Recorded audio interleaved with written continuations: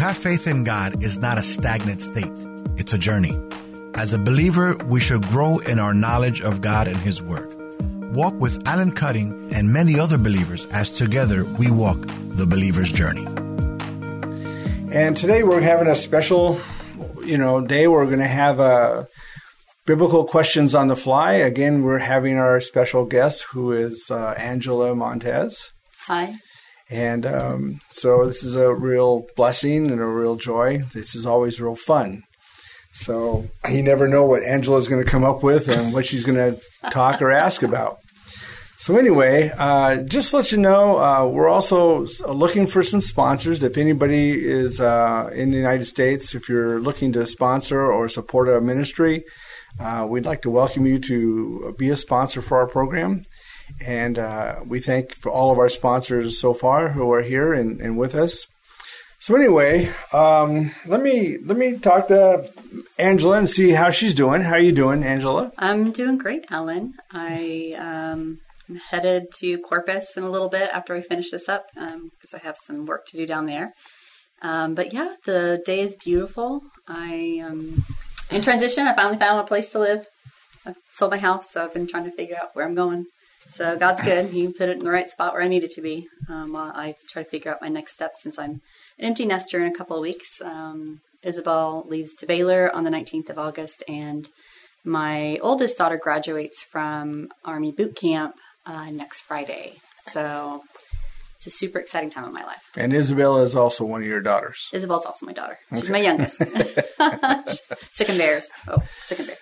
So remind us again about the company you work for, your nonprofit, and what you do, and tell us if there's any kind of new things that they're doing, and so that we can know what to pray for and how to support you. Yeah, perfect. So I work for the National Service Office of Nurse Family Partnership and Child First. I'm a nurse consultant for the Nurse Family Partnership Program, and I cover Texas. We have 27 sites in Texas, and I have 13 of those, and I have a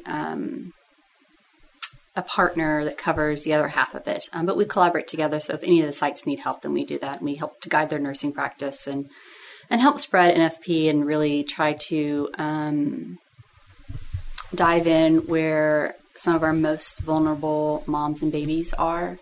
And help them feel good about themselves and their parenting, as well as improving health outcomes in that population, as well as assisting them with just being a good parent. So one of the things that we're doing definitely within our organization in Texas, who actually funds us, Prevention Early Intervention, which is part of the Department of Family Protective Services. It's not CPS. It's a completely different division, because they're in, how do we prevent kids from going into the system, right? How do we help families at their most vulnerable time, which is usually when they're having their children, because a lot of stress happens at that time. So they're targeting really wanting to reach out to pregnant and parenting foster youth and really dive that. So we know a lot of the population lives around the San Antonio area.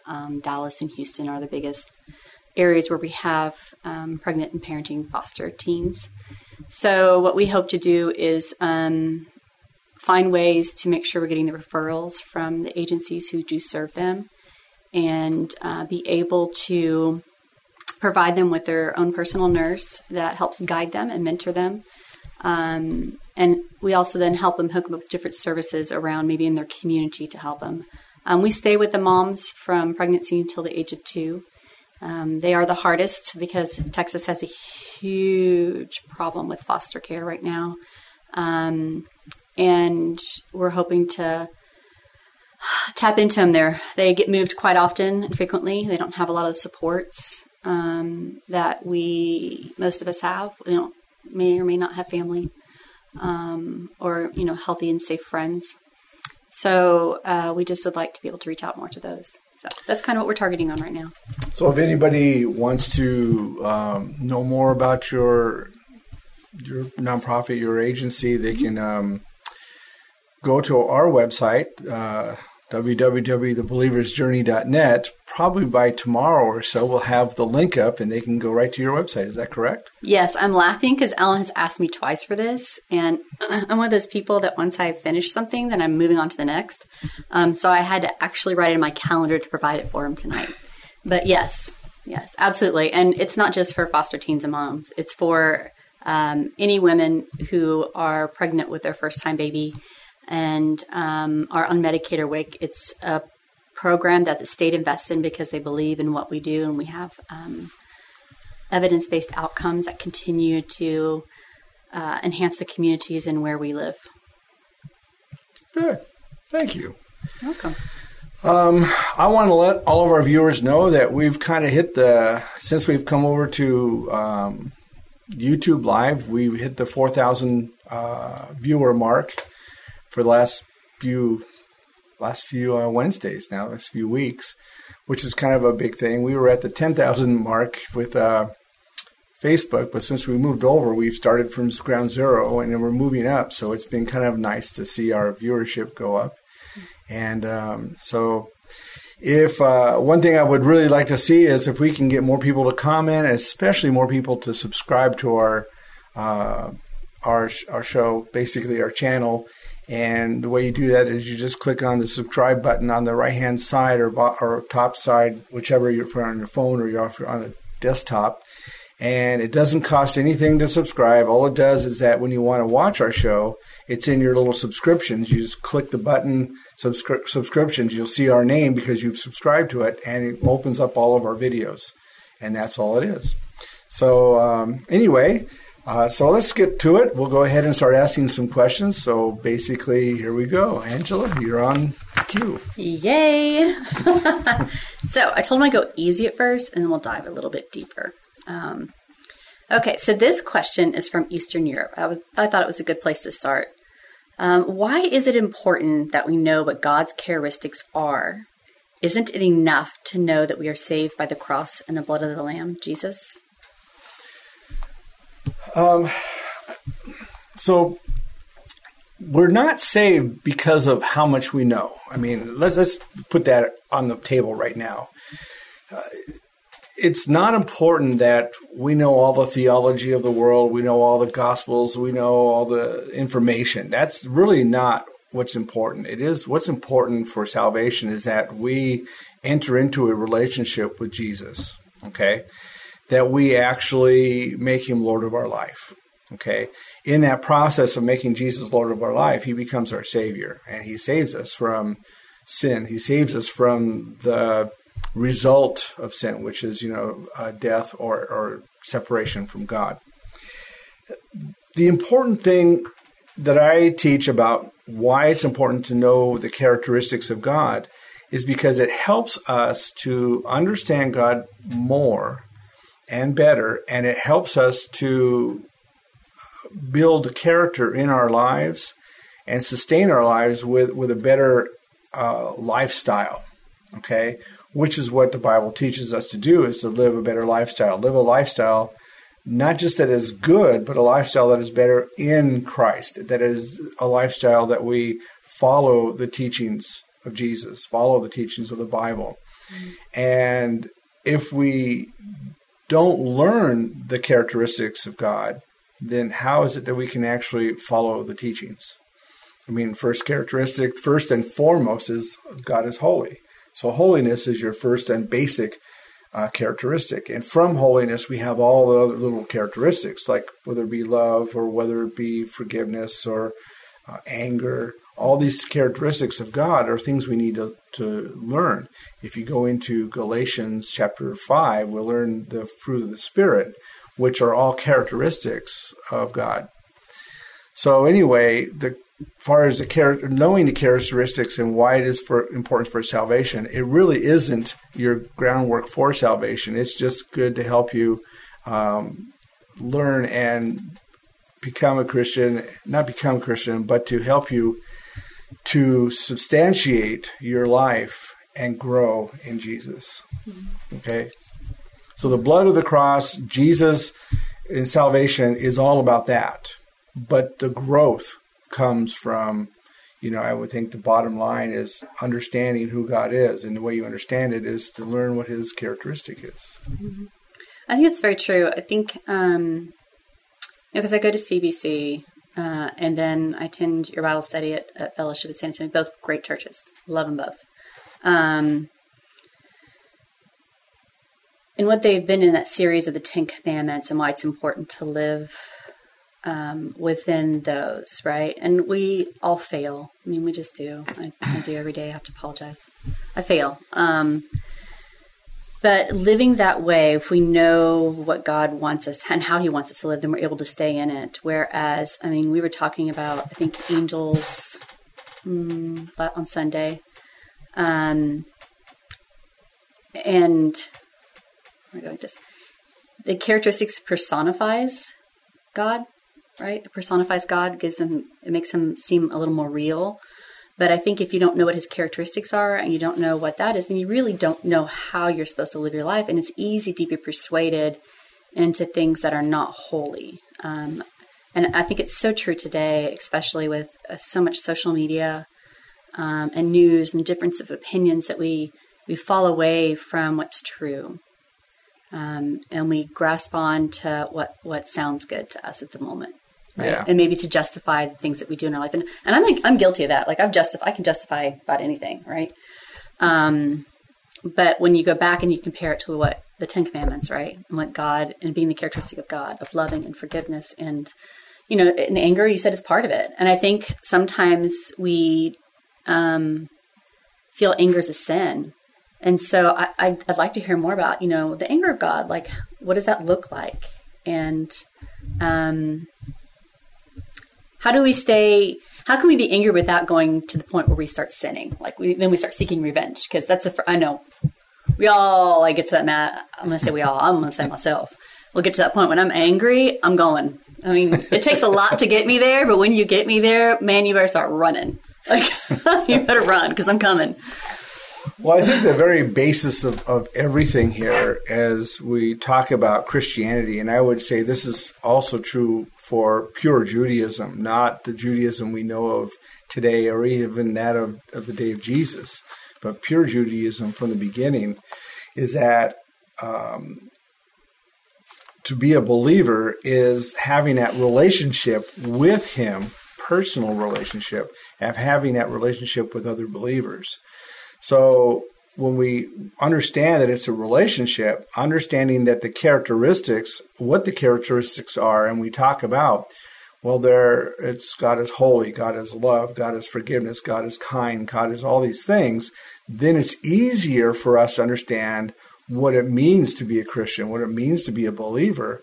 And we understand, even like in the 10 Commandments you opened up, well, we start realizing that the 10 Commandments aren't a bunch of rules and regulations. It is how to live a life in a relationship with both him and other believers. Mm-hmm. So it's a total relationship when you consider what Christianity is. Mm-hmm. Yeah, I agree. And growing up, I've heard the 10 Commandments and watched Moses and watched on TV Charlton Heston, right? Charlton Heston.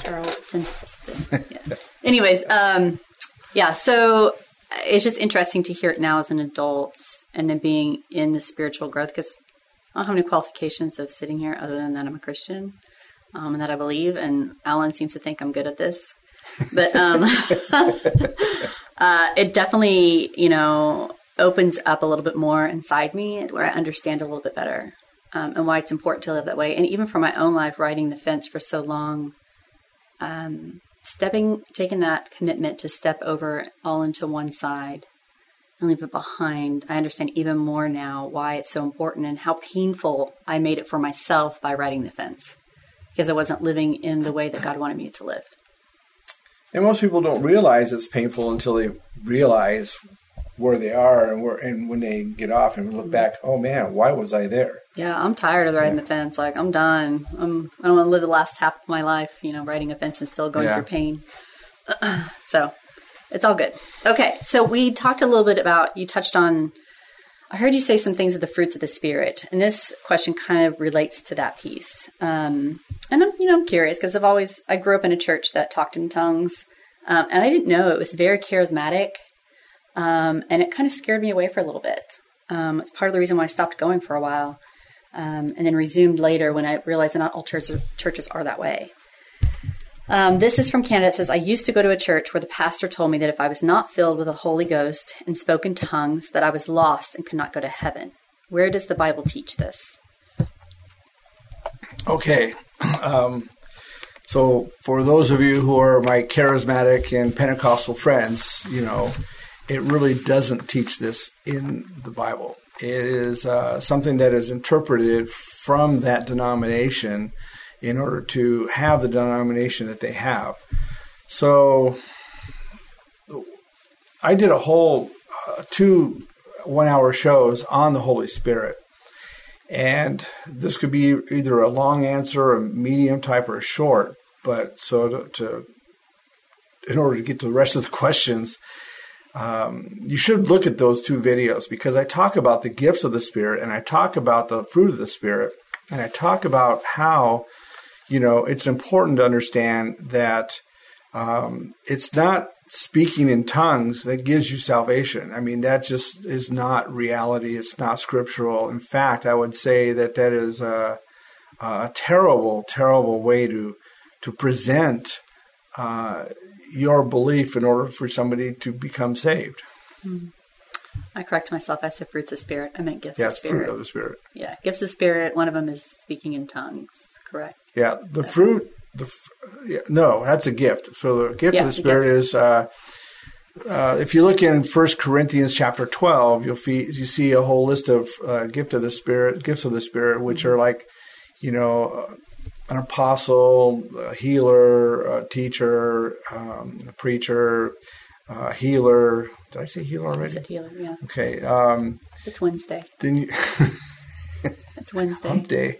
Yeah. And then you have prophecy, you have those who speak in tongues, you have those who interpret in tongues. But you also have in Ephesians chapter 4 another list of gifts of the Spirit.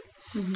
And the thing is that Paul says in chapter 12 of 1 Corinthians, he says not everybody is going to be a healer, not everybody is going to be a preacher or an apostle or speak in tongues or interpret. So if they're trying to claim that everybody who has to speak in tongues in order to be saved, then they're going totally against Scripture itself that Paul wrote in Corinthians. I like that. Yeah, thank you. So then the question then begs, this is from Eastern Europe, how do I know what is a good church service to attend? And this one specifically was online, because there's so many, you talked about denominations, the different denominations. And I know there's not one best denomination. Like, that's not what God intended. I know that much. But for people who are, attending online, who may not be able to, because in Eastern Europe, they may not be able to attend church. There are places that it's illegal and they're prosecuted. So, but they can stream it in. What would be a good church service to attend on YouTube? And just so everybody understands this, there are some areas that we know that what country that we're getting these questions from, but if it is a country that we feel there's persecution, we will not name the country. We will just say Eastern Europe. Mm-hmm. So in that regard, it could be many different countries. So I'm going to address this to Eastern Europe. I'm going to address it to the United States and everywhere else in the free world. But first off, to Eastern Europe. What's really important, I believe, is that you understand that in order to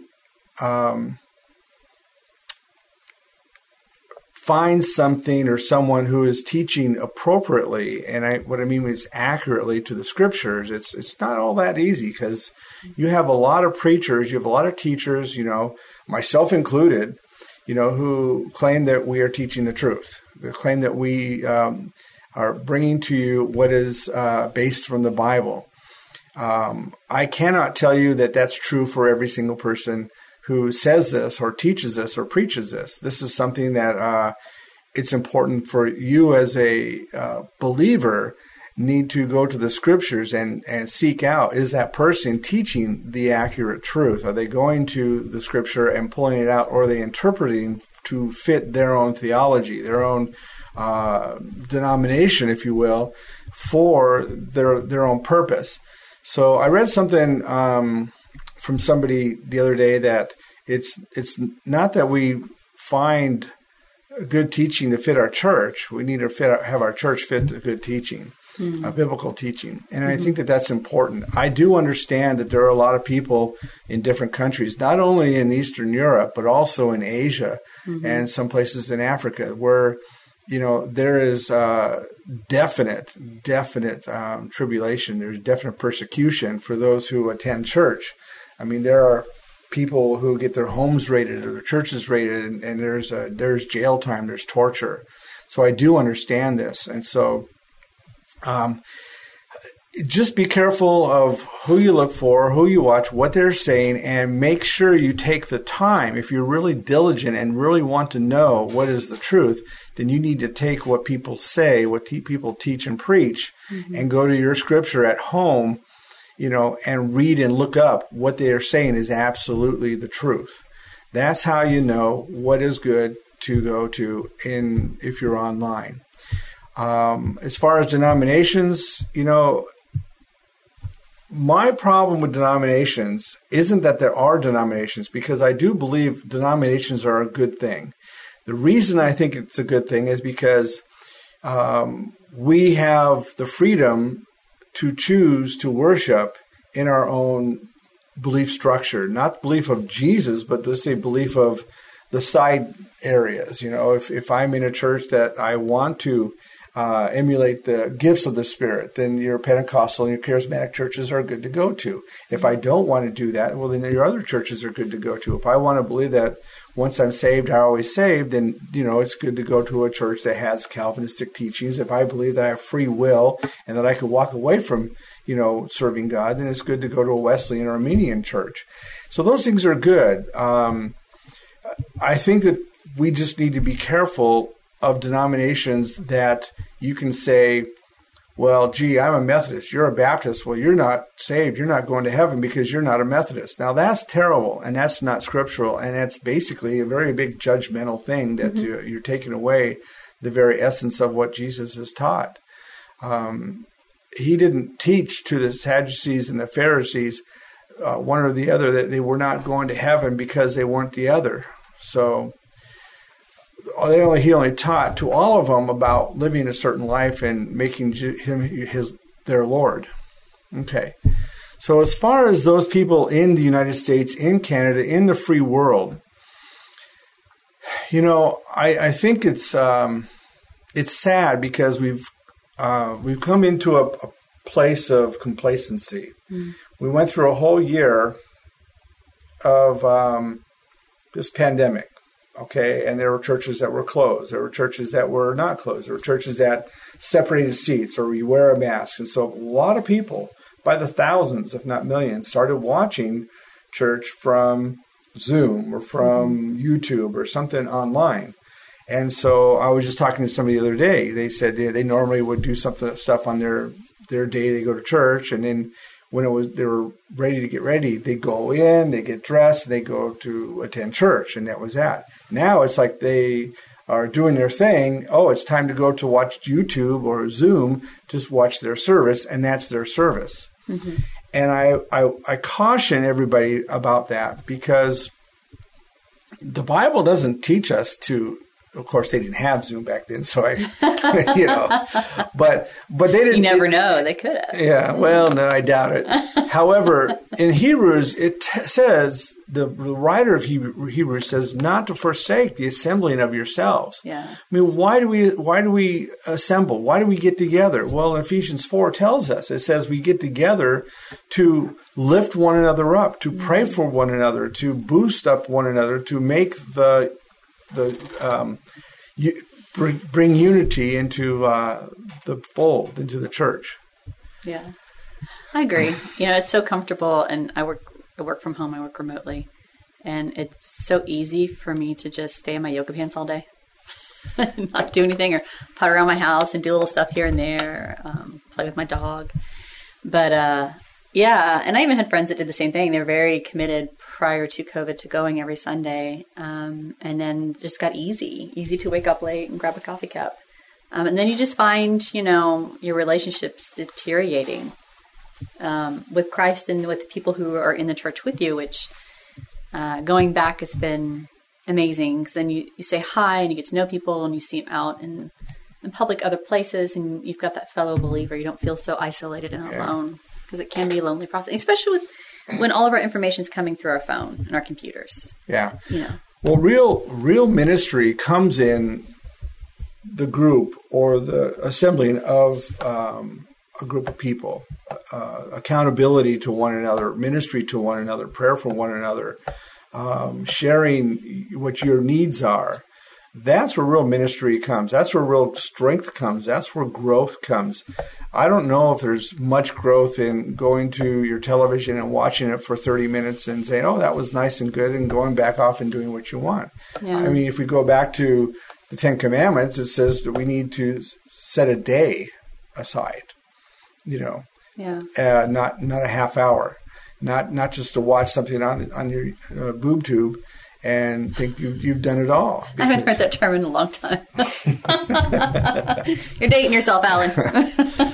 Well, I got the white hair to show it. So I think it's important that we do, even if you're in a country where there is persecution or it's not easy. I mean, I know when we go to Moldova that there's problems in going to a small or evangelical church opposed to the Orthodox church.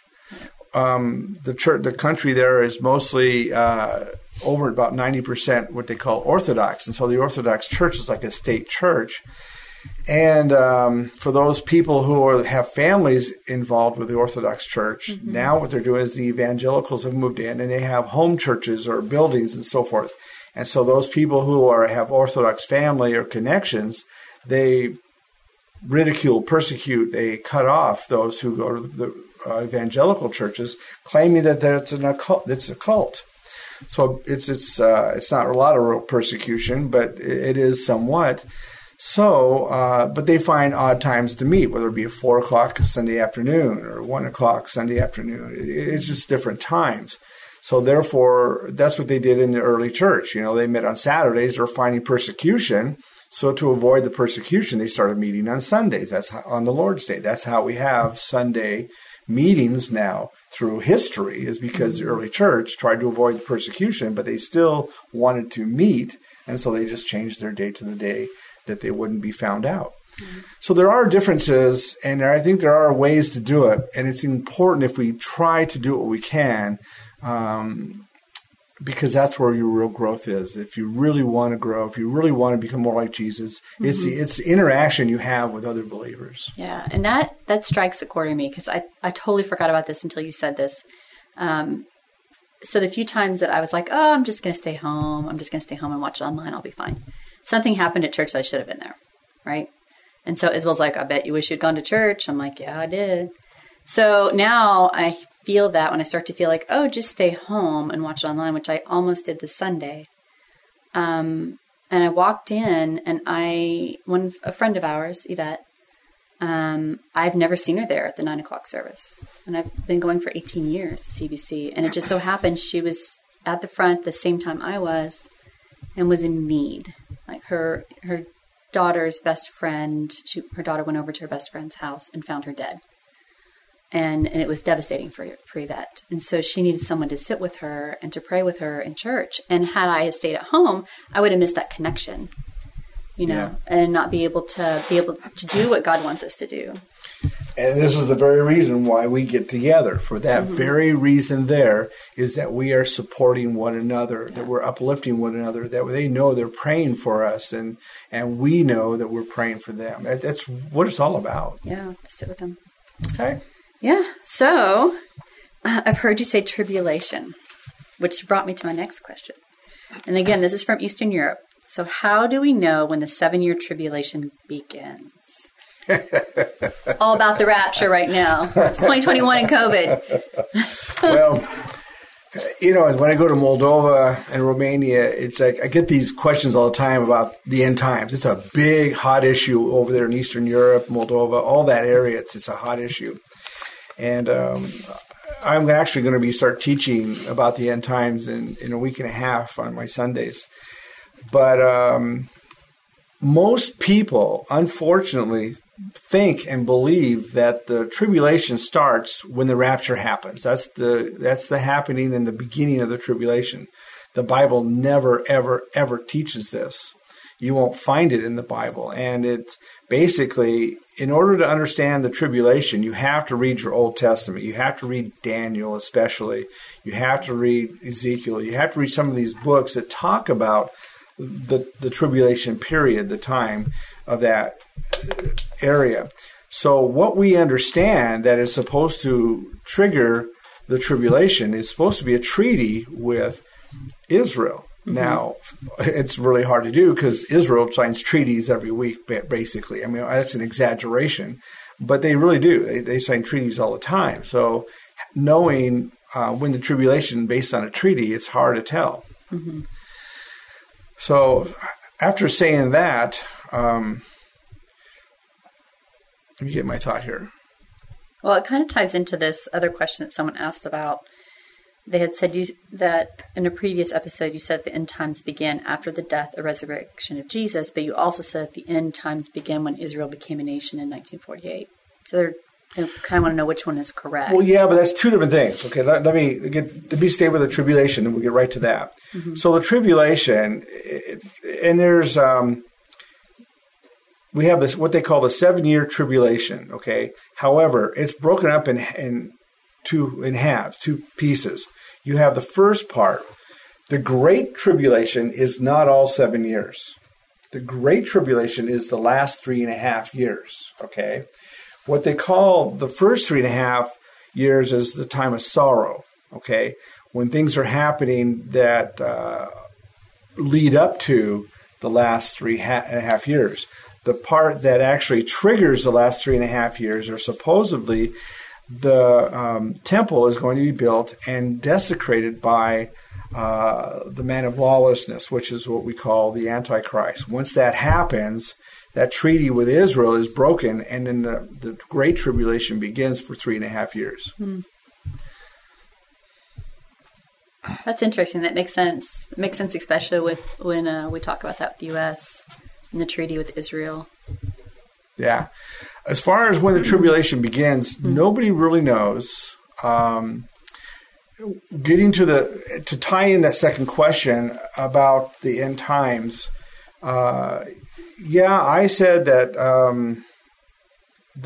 what we look at the end times begins when the Jews come back and regain their country, Israel. Okay. Mm-hmm. However, we cannot ignore Matthew chapter 24 because Jesus is talking about the end times, and he talks about the end times, and he begins with the destruction of the temple, which is in 70 A.D. Mm-hmm. Okay, so we have all these 1,500 years, or 2,000 years, or 1,500 years basically, or 1,900 years rather, that we have all this time elapse until we have the Jews coming back to Israel and forming their nation. Mm-hmm. And then you have forming their nation in one day. And that's actually a prophecy written in Isaiah. And then it talks about they start their dead language, their Hebrew starts all over. All the Jews coming back from all over the world. That's something that Jesus talked about. Mm-hmm. Well, they couldn't, unless they were dispersed, they wouldn't come back. That was something Jesus talked about. And they were dispersed in 70 A.D. So they were dispersed right away in the first century. So when I talk about the end times, as we see the end times today, and we look at all of the different situations going on, why I picked out, in my belief, the time when the Jews came back to Israel is because it seems like that triggers a lot of happenings from then until now. Mm-hmm. We have more and more earthquakes. We have more and more tsunamis. We have more and more situations around the earth. Mm-hmm. You know, we have other problems, other situations going on. In fact, in my studies recently, in the last couple of years, I've realized that I believe that the seals, the 7 seals, which have always been taught that they're inside and after the beginning of the tribulation, I've come to think or believe that those things are not in the, at least the first four are not in the tribulation itself, that they're sometime before. And the reason I say that is because the first horse, which is a white horse with a crown, is a horse of deception. And we're talking about deception to the world. We're talking about the church deception. Somebody showing that they are pure, but they're really deceiving with a sword, which is, basically, it's really bad. Mm-hmm. So when you look at our world, you see a lot of deception in the church. And, and it's pretty evident. When you talk about, pestilence, okay, there's another horse of pestilence. And we've seen, COVID, SARS, HIV, possibly even the Spanish flu. I don't know. But because that goes before Israel, 1948.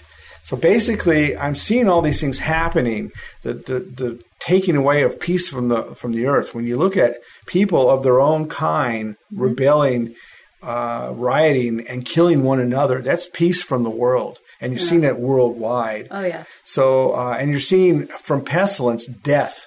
We've had deaths from pestilences that probably almost are about 1 billion people. Mm-hmm. So when you see that it's supposed to be a quarter of the population, we're almost there. Mm-hmm. So I believe that the seals, at least the 4 horses, have begun already.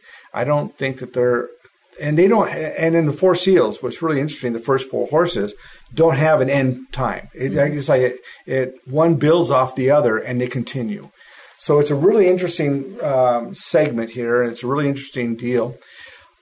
Whenever I want to talk about the tribulation, whenever I want to talk about the end times, because I know people are fascinated, people get afraid of it, people, they really have a lot of different ideas. What the thing is that's important is that your relationship with Jesus is on track and stays on track, that your life is emulating, and that He is the Lord of your life, and you remain that way. That really is the bottom line for all of this end times tribulation, and that should put your mind at ease. Yeah, I think we spend so much time talking about the end times, and we're so worried about it. And I even remember growing up in my house, and church was a huge part of it. We were at church every day except Tuesday and Thursday, I think, just those 2 days. But my mom was a firm believer, and it was talked a lot about, and we spend so much time waiting for the end and looking at the end and being fearful of the end that we forget to enjoy the present moment of what we're supposed to be doing in this time. And really, the end times is supposed to be a time of hope for the believer. Mm-hmm. If you're afraid of it, then you need to ask, why am I afraid? This is the time when Jesus comes for His own. This is the time that He is building up this whole situation so that He comes and sets up His millennial reign. So really, it's a good time for us. It's not a good time for those who are not believers, who do not follow the teachings of Jesus. Okay? That's probably it.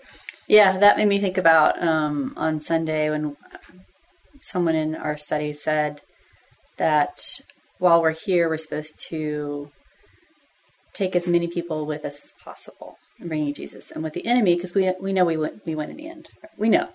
Yeah. And the enemy's not going to win, so we're not fighting the enemy on winning. It's, not allowing him to come into others, right? And take those away when there's so much better for them in life. Yeah. Yeah. It's easier to see when you're on the outside of it looking in than if you're in the midst of it, I think. Or at least that's been my experience. So, I don't know. This kind of question is very similar to the rapture, or to what you were talking about. So this is from Moldova. It's like, when is the rapture? We just don't know. We don't know. And so there's basically 4 main teachings of the rapture, okay? And basically, if you don't know that, that's the truth. You can look it up. You have what they call pre-tribulation rapture. You have mid-trib rapture. You have what they call wrath rapture, and then you have post-trib. So let me go through them real quick. Pre-trib is believing that before the tribulation starts, that Jesus is going to come and rapture you in the air and meet Him in the sky, okay?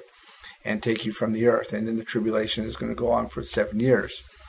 The mid-trib is the belief that after the Antichrist is revealed, which is 3.5 years in, halfway through, then Jesus is going to come and rapture at that point. And then the wrath trib is when they believe it's toward the end, before the bowls. Before the last bowl or the seventh trumpet, because they believe, just like all of them believe, that God is not going to put judgment and punishment on believers. So we have to be gone by that time, when that last deal where God actually punishes everyone there. Mm-hmm. So their belief is that we will be gone at that point, which is about 3 to 6 months probably outside of his actual return. Mm-hmm. Okay. And then the fourth one is that when Jesus actually is returning to conquer, we meet him in the air and then we come down with him. And so those are the four.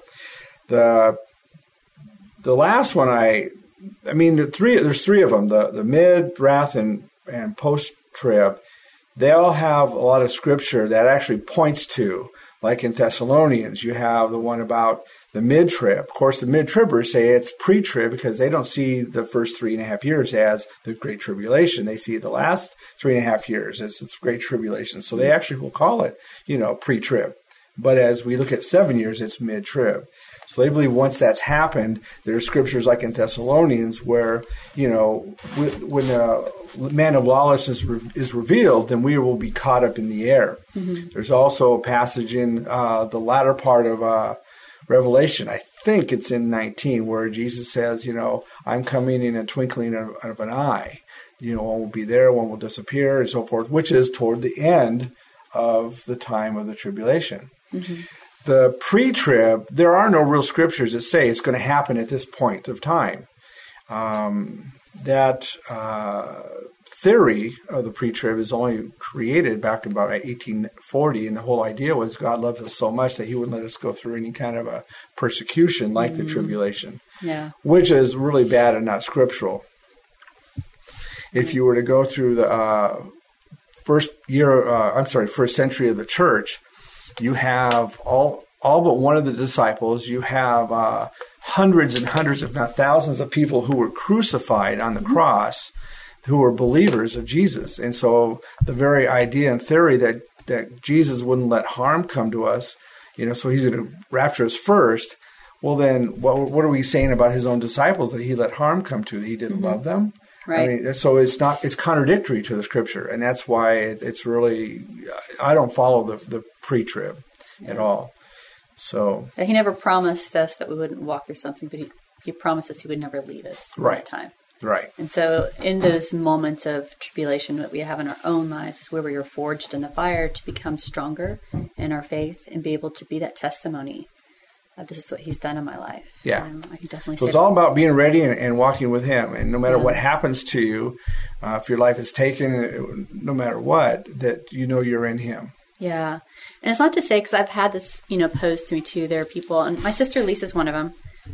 She has been a believer since birth. Like, she believes because she believes, and she's never strayed away from that. And so I hear Christians who have that just innate sense to just believe and not really haven't gone through something difficult that they've had to have this like transformation.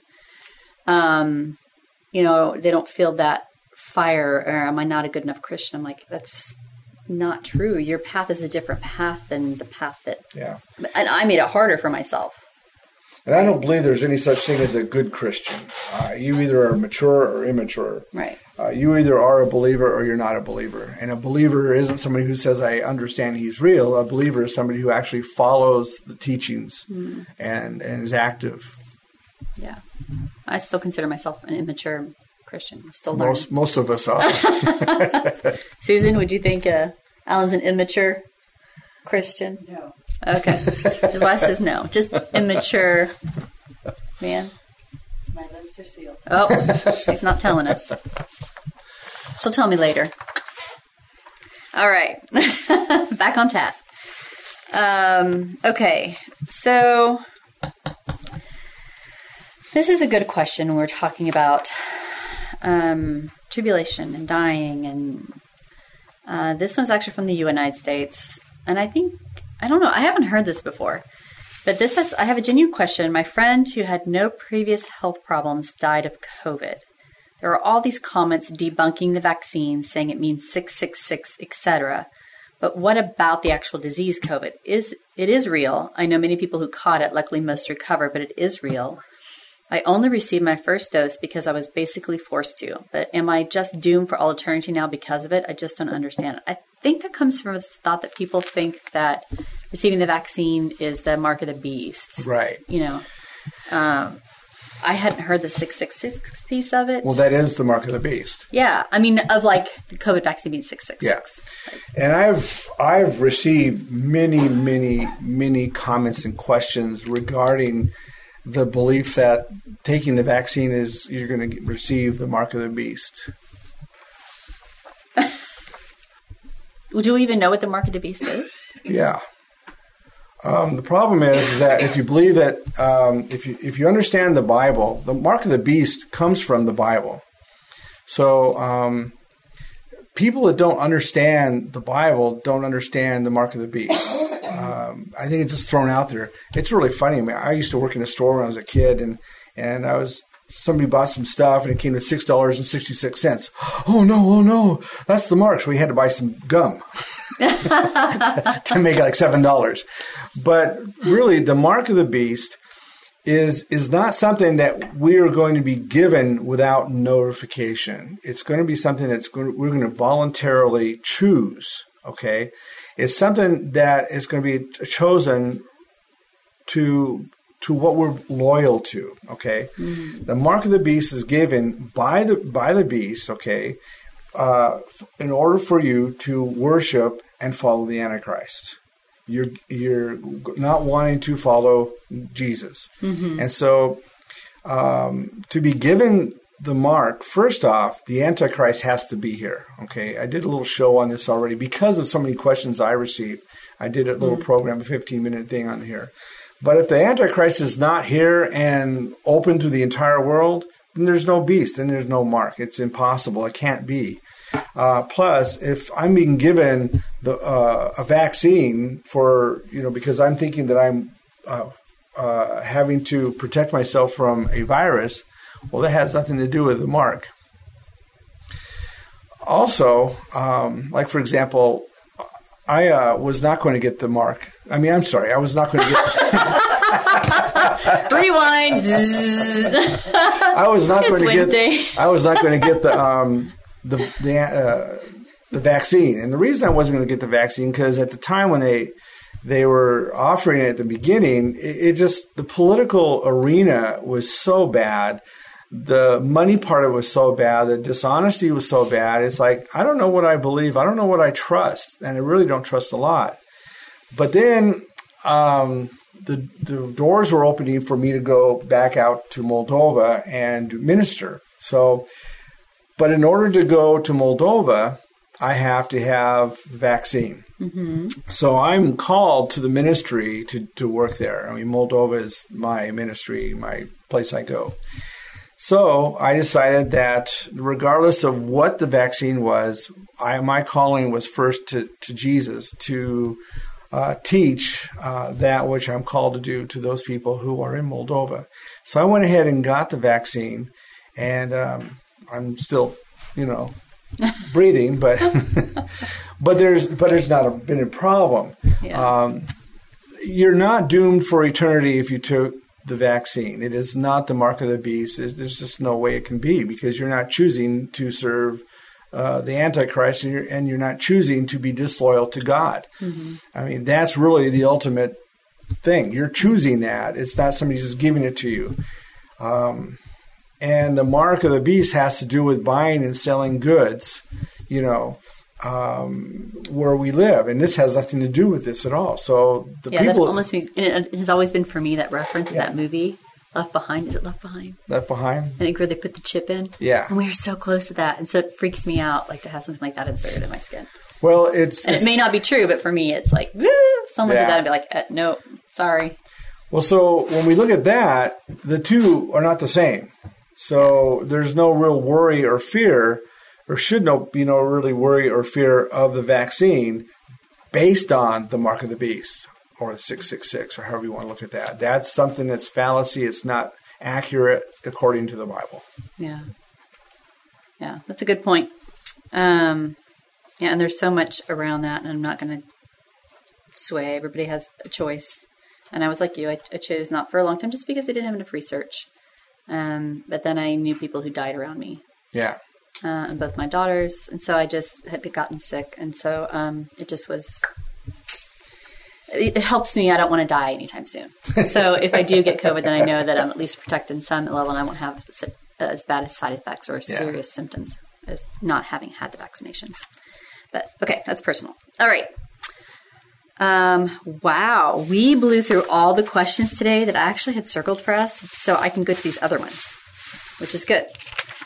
Okay, so this one's from Russia. You spoke about how unforgiveness can have a bearing on our eternal life. If Jesus died for my sins, then how does my unforgiveness towards another person affect my eternity with God? That kind of goes with the characteristics of God, too, I think. Pardon me? That first question we talked about, the characteristics of God, it goes with that, too. Well, and this comes from my program I did on Bible warnings. And I basically talked about unforgiveness is a warning from the Bible. Okay, we need to be careful that we're not unforgiving. It has, your salvation is based on your relationship and the fact that Jesus is your Lord. What goes along with that is that you follow the teachings of Jesus. In order to make him Lord of your life, we have to understand, what does it mean that Jesus is your Lord? That means he's your master. That means you follow what he tells you. You follow his commandments. You follow his teachings. Okay? That is making Jesus Lord. Making Jesus Lord isn't say, hi, you're my Lord and I can live the way I want. Then he's not your Lord. So you need to follow the teachings.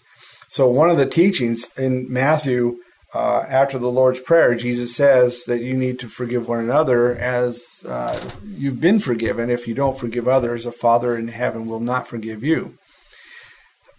To make it more real, Jesus talks about, this is in Matthew chapter 18. Peter says, how many times should we forgive? 7 times. And Jesus says, no, 7 times 70, basically. Which, we to calculate it at 490 times we forgive somebody. And really the idea is, that we don't stop forgiving. We continue to forgive. But the verse that goes on and talks about, I have the verse here. He says, so he goes on and talks about this is what the kingdom of heaven is, and is about a guy who decided to settle up all his accounts, okay? Mm-hmm. And so he brings people in, he settles their accounts, and he brings in a guy, and he says the guy owes him like thousands of dollars now. And this is in modern terms, so let's say thousands of dollars, and the guy didn't have the money. So he got down on his knees and he begged and cried, oh, please forgive me, I don't have it, because he was going to put him in jail, until he paid off his debt. And we know how that goes. You can't pay off a debt while you're in jail anyway. No. So he begged and pleaded, and then finally the guy, said, okay, I'll forgive your debt. Just, you're fine, it's done. And then that same guy who owed thousands of dollars was back out and about and finds somebody owed him like $100. And so the guy said, I don't have $100. Got down on his knees and begged and begged and begged. Please forgive my debt and please forgive my debt. And the guy did not forgive him and instead got upset with him, called the police, had him thrown in jail and remain there until he paid off his $100. Well, then people saw this, told the first main master guy what happened. He pulled in the guy that owed him $1,000 and basically, told him off. This is you terrible person, how could you go after somebody who owed you little and I forgave you a lot? Okay? Yeah. And then basically he has the guy then thrown in jail. He says, you're done. We're done with this. But Jesus says something that I think is very important. He says, this is how my heavenly Father will treat each of you unless you forgive your brother or sister from your heart. And it's because he has forgiven us for so much, because we all fail. Yeah. I tell you, So daily. forgiveness is, we're to become like Jesus. And the characteristics of God, one of the characteristics is forgiveness. And we need to become forgiveness. We need to become that very essence that God is. Okay, that's what that he built within us. When God created mankind, okay, Adam and Eve, he created them in his image, in his likeness, which basically means his moral likeness, the fiber of holiness, love, forgiveness, all those things. And it's been broken. And we tend to treat people in ways that are terrible because we don't want to forgive them. Now, a lot of people think that forgiving, and some people teach that forgiving means that if somebody asks you forgiveness, you've got to let them back in your life, you got to do things with them and so forth. But that's not true either. I mean, I've known and I've counseled with many people where, let's say, a husband or a guy beats his wife or girlfriend and then says, yeah, I'm really sorry. And she forgives him. And then a couple of days later, he beats her again. And he says, oh, I'm sorry. And she forgives him. And this can go on for days, weeks, years. And I've known people who have separated or divorced, and they'll be told they need to forgive that person who did that. What they're thinking is that now they have to let them back in their life. And that's not true. What the idea of forgiveness is that you don't hold them accountable any longer for what they've done. Right. It doesn't mean you need to jump back in their life or let them jump in yours. You could be forgiving and still maintain that safety net where you don't have to get hurt, killed, abused again. Right. I think there's a difference too, though. Sometimes we harden our heart towards that reconciliation, because God also talks about reconciliation. And there are times where, am I going over? We got 4. Oh, okay. I'll let you speak on that. So basically, what we need to understand is God sent his son while we were sinners. Jesus died for our sin and forgave us. That's the important thing to understand, and that's the important thing to take into our heart and live. So basically, forgiveness, it's like second nature. It's like you breathe air, you forgive. You become forgiveness. It's like you breathe air, you become love.